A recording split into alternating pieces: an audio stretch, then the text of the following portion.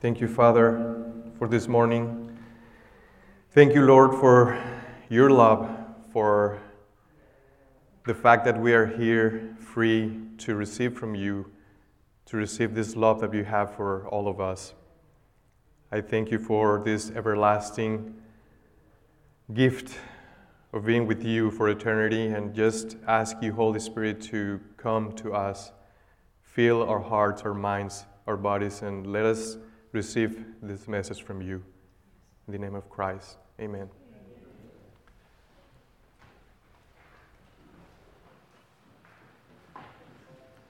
Good morning.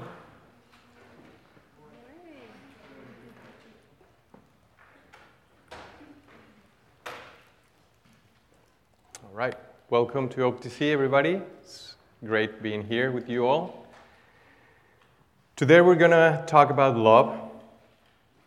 And to start with, I will talk about a specific story. And this is one of the stories that we can find throughout history of people being able to love and show these extraordinary examples of love by focusing on the things that are important for them. So one of the examples is this Polish doctor called Janusz Korczak. This is a doctor who had a couple of orphanages in Poland, and during World War II, he had to leave these orphanages and get into this train. And this is his story. Last train to Treblinka. Warsaw, capital of Poland, August 5th, 1942. On the streets of this Polish city, it was common to witness massive displacements from the neighborhoods in which Jews were forced. A pediatrician, writer, activist, and officer of the Polish army cared for a group of more than 200 orphaned children, members of one of the orphanages that the same doctor founded years ago. On this occasion, a group of Jewish children walked to the streets of Warsaw in front of Dr. Korczak, who is said to have carried one of the little ones in his arms. And he was doing his best to make sure that these orphans felt accompanied and loved as they walked to their deaths.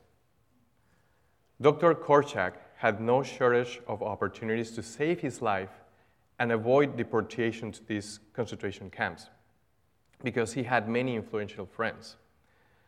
But Korczak rejected all offers to save himself, not wanting to leave behind his children, whom he had so lovingly cared for and protected from the devastating consequences of war. It is said that even in the last moments before boarding the train that would take them to the Treblinka concentration camp, one of the Nazi commanders approached Dr. Korczak to offer him a way out. There was a car waiting for him just a few blocks away, and they had papers ready for him to flee the country and get on with his life. Korczak boldly rejected the offer and decided to share the same fate that awaited these Jewish children in the concentration camp. Dr. Korczak never lost focus on the commitment that he had made to these children. And there was nothing that would divert him from them, not even the idea of death. And I'm pretty sure, as we listen to this story, throughout our personal stories, we have felt this love, this kind of sacrifice, this kind of love that makes us feel alive, makes us feel valuable. And I want you to think about those kind of persons. It's always someone in your life that has shown you this love. It could be your parents. As you grow up, you could probably see the sacrifice that they made to provide to the family. It could even be grandparents, aunts, uncles. It could be siblings or brothers in Christ. So as we go to this message, just think about those people and how God used them to love you, to embrace you, to actually make you feel the love that you needed to feel in that specific moment in your life. In my case, I want to share something about an aunt, which I felt a lot of love from her when I was a little kid. I was 10, 12 years old. And it was this time of my life that I needed that love. And somehow I was not getting it from my parents. They were busy doing something else, providing for the family. And I remember how beautiful this relationship was because, as we were talking about love languages, for me, it's most probably the words of appreciation. That's how I feel loved. When someone tells me something nice, that's how I feel loved. For other people, it could be acts of service or different things. And this aunt, she lived in Mexico City as I was living in Guadalajara, Mexico. And whenever we traveled to Mexico, she will always had this all prepared for taking me and my brother out to a park, to a museum, different places. But more specifically, she will talk to me and ask me these questions about, how's your life going? How's school? And it will be like something different in my culture that an adult is asking you these questions because we usually didn't have those conversations with kids, right? They're kids, they have their own thing. Don't bother. But my aunt, she had the time and the focus on asking me and making me feel nice just by saying, hey, you're doing great, this is great. She will help me just go through situations. And I just remember that was a very special relationship and how she made me feel.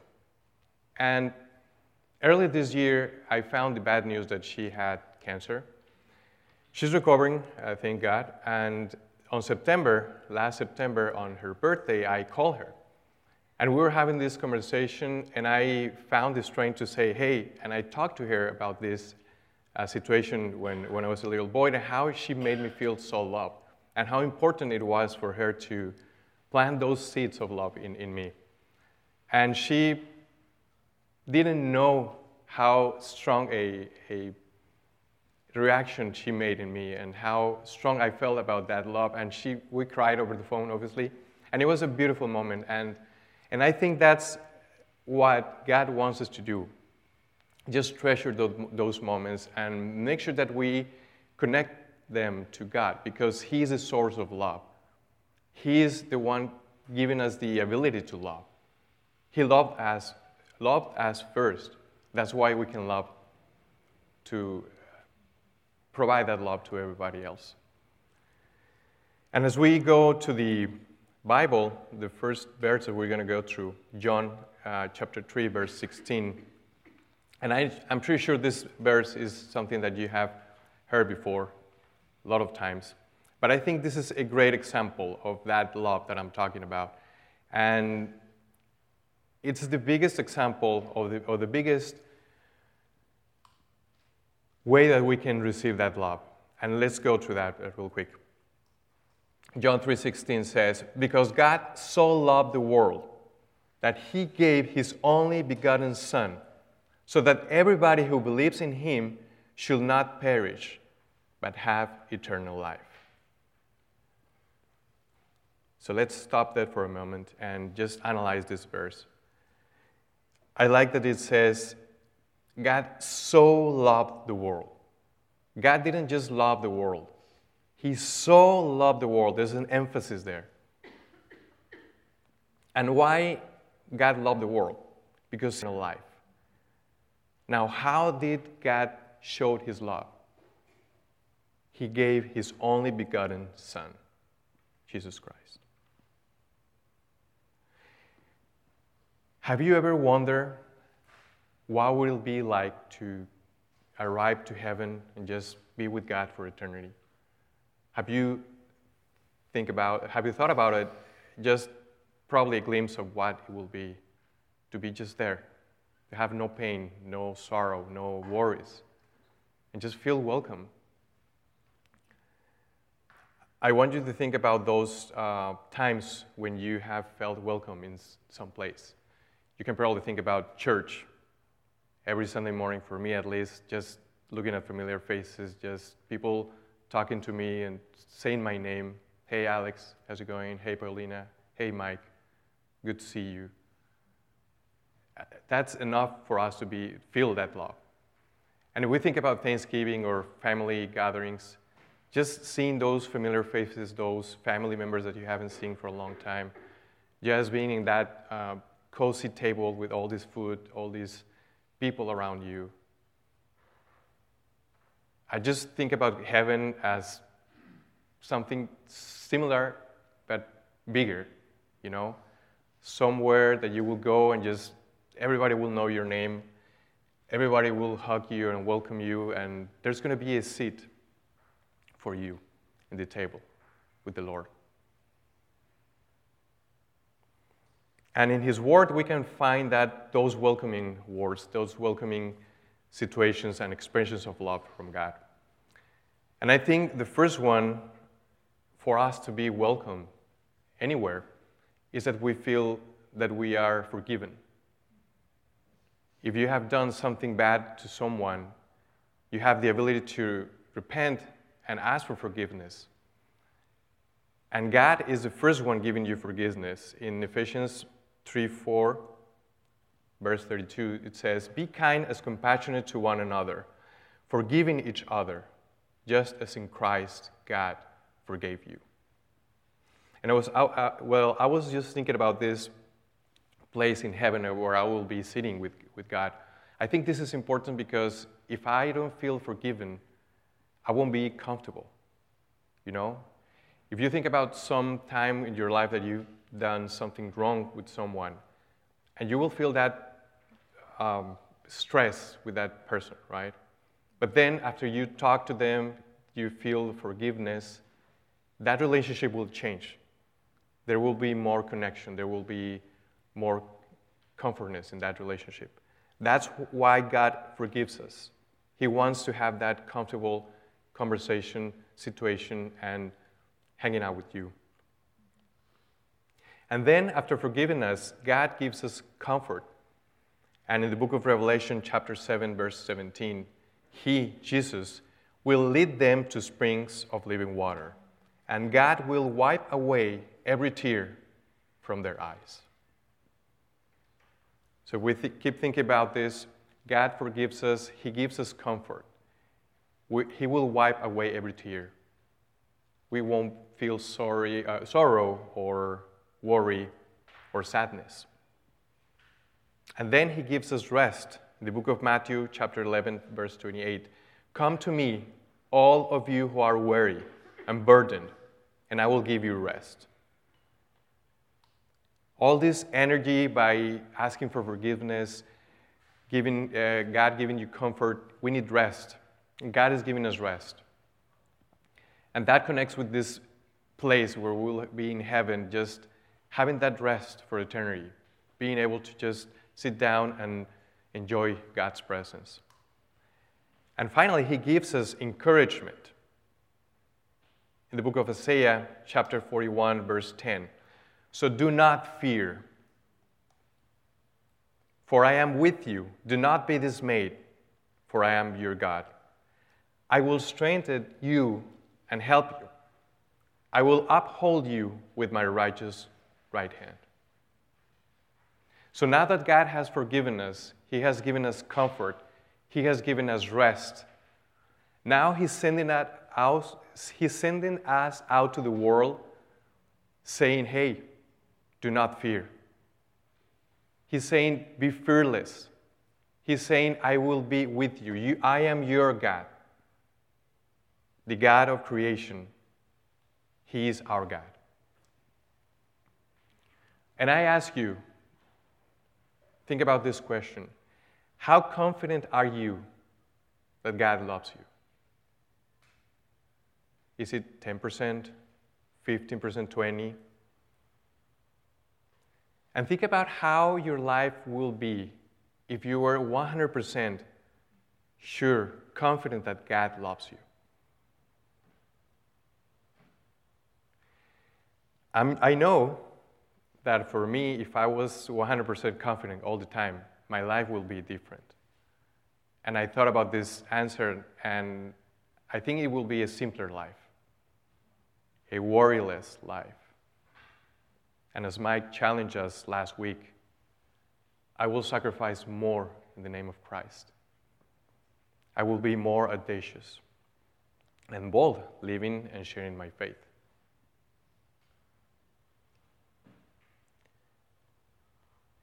This phrase is in your bulletin. Jesus receives you into his arms, into his family, and has a banquet prepared for you in his presence.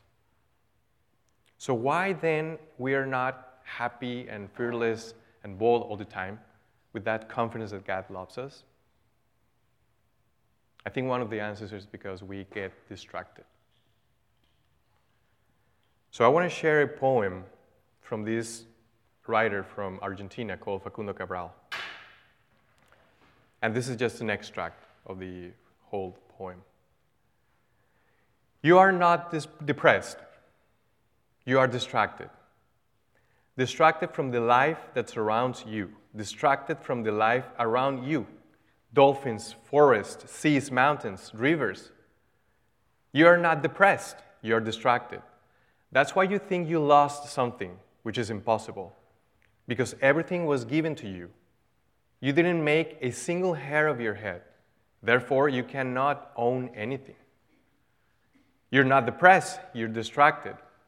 Help the child who needs you. That child will be your child's partner. Help the old, and the young will help you when you are old.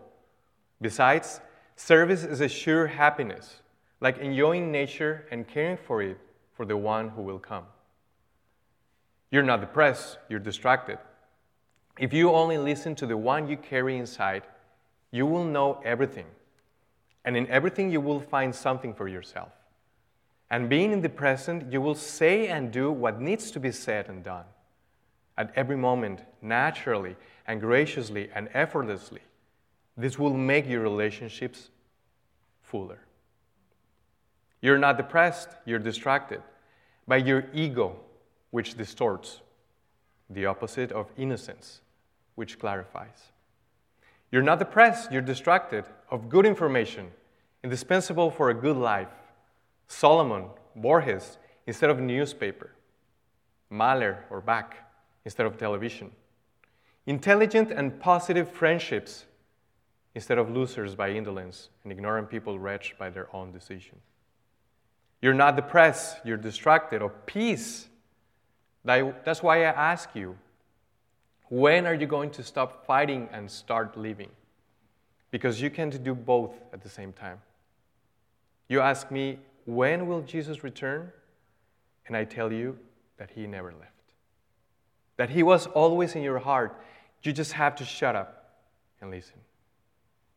You're not depressed, you're distracted from the present where life happens.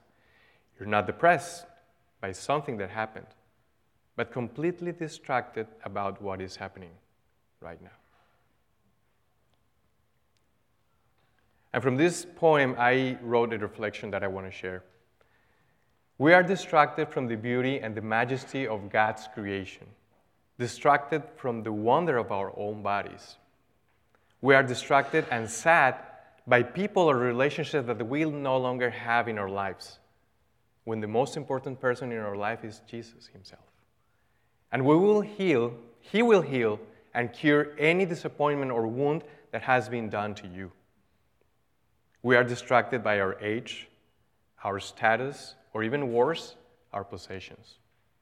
When none of that will take us with us when we die, or none of that will be useful when we are in God's presence. We are distracted by the fear of not being enough when we have been given everything with Christ that strengthens us. We are distracted by our problems when God always has the best solution. And he uses our challenges to build our character. We are distracted by our daily tasks when God has given us the ability to do what we love and love what we do. We are distracted by our plans, our expectations, when only God knows what is best for us. And we can rest when we put our plans in his hands. We are distracted by the disasters in life, when God uses even those calamities for the good of those who love him. We are distracted by our health, when God heals us from within, and our bodies will one day be glorified. We are distracted by our purpose in life, when God tells us clearly your purpose is to love God and your neighbor as yourself. We are distracted by the thought of death, when none of us can add a single day to our lives. And our death will be only the beginning of our eternal life in the presence of our Lord, Jesus Christ. The words from Jesus in Luke 23:43 to the thief beside him. Today you will be with me in paradise. And Jesus himself shows us the best answer to why we doubt, to why we can be distracted. So let's go to the scripture in the book of Luke, chapter 10, verses 38 to 42. The story of Martha and Mary. As Jesus and his disciples were on their way, he came to a village where a woman named Martha opened her home to him. She had a sister called Mary, who sat at the Lord's feet listening to what he said. But Martha was distracted by all the preparations that had to be made. She came to him, to Jesus, and asked, "Lord, don't you care that my sister has left me to do the work by myself? Tell her to help me." "Martha, Martha," the Lord answered, "you're worried and upset about many things, but few things are needed, or indeed only one. Mary has chosen what is better, and it will not be taken away from her."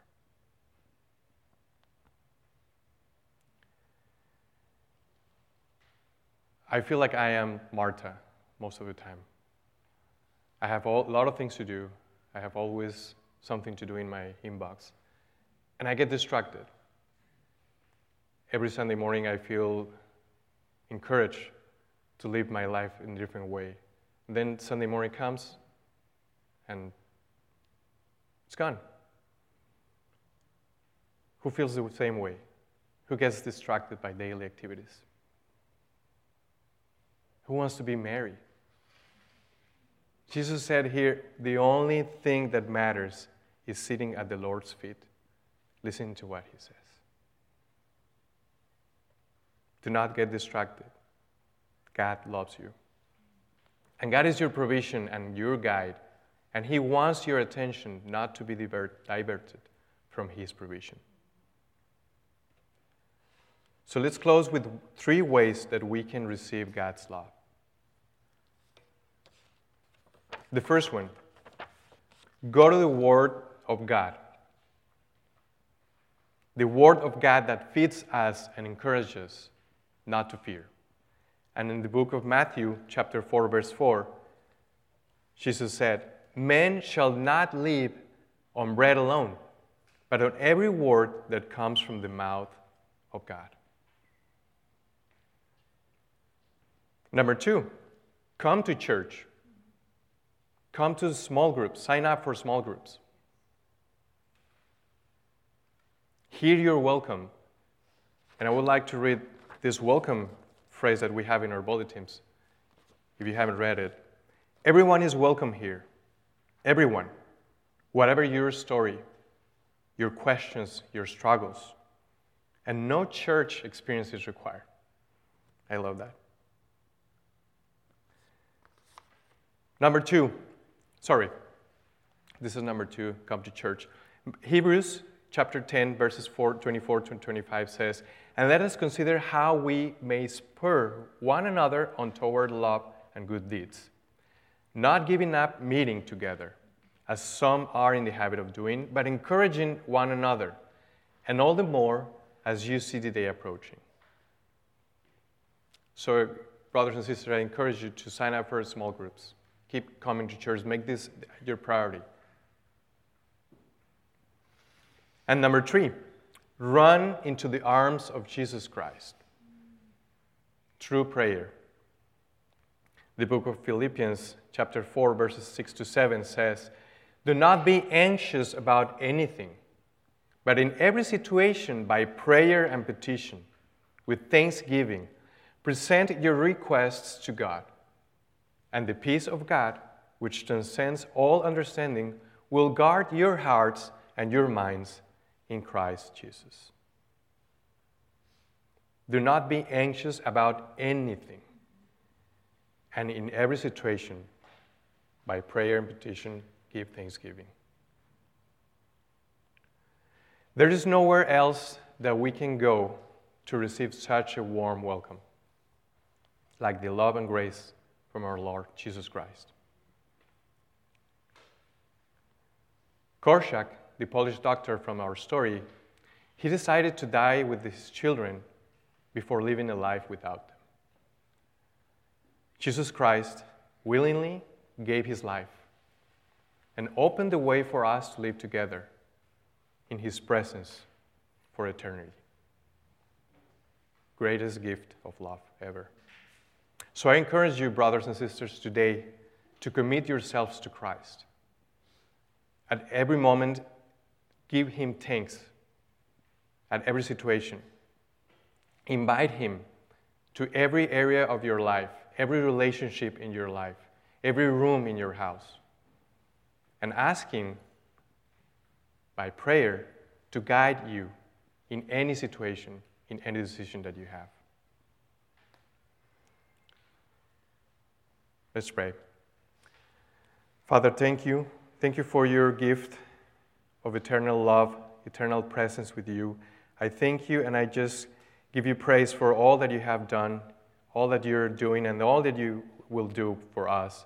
I just ask you that your Holy Spirit can be with us for the rest of our lives. Just be present in your word, in your love, and that we can learn from that example from Jesus how to treat others, how to love others, and how just spread that love that you have for us. I ask you that as we walk out that door, we bring that love with us, that feeling of a warm welcome, that feeling of a hug from you. Every family represented here, I bless every child, every work, every household. And I just thank you, Lord, for this beautiful message and this beautiful word. And I praise you and your Son. In the name of Jesus Christ, amen.